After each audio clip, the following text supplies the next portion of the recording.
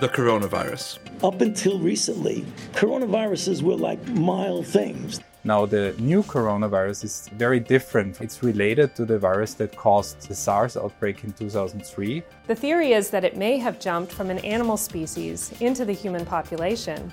It started with a few cases in the city of Wuhan, China.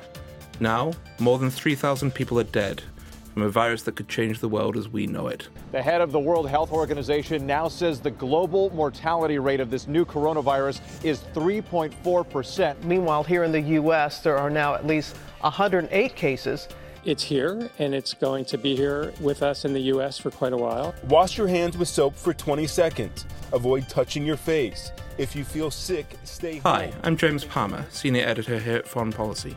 And I'm Amy McKinnon, a staff writer here at FP. Next week, we're launching Don't Touch Your Face, a new podcast where we'll update you on the latest developments worldwide. We'll also be giving tips and answering your questions on how the coronavirus may impact you.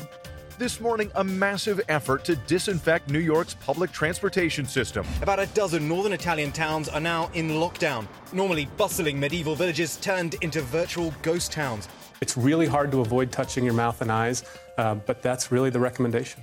Don't Touch Your Face, starting next week on your favourite podcast app.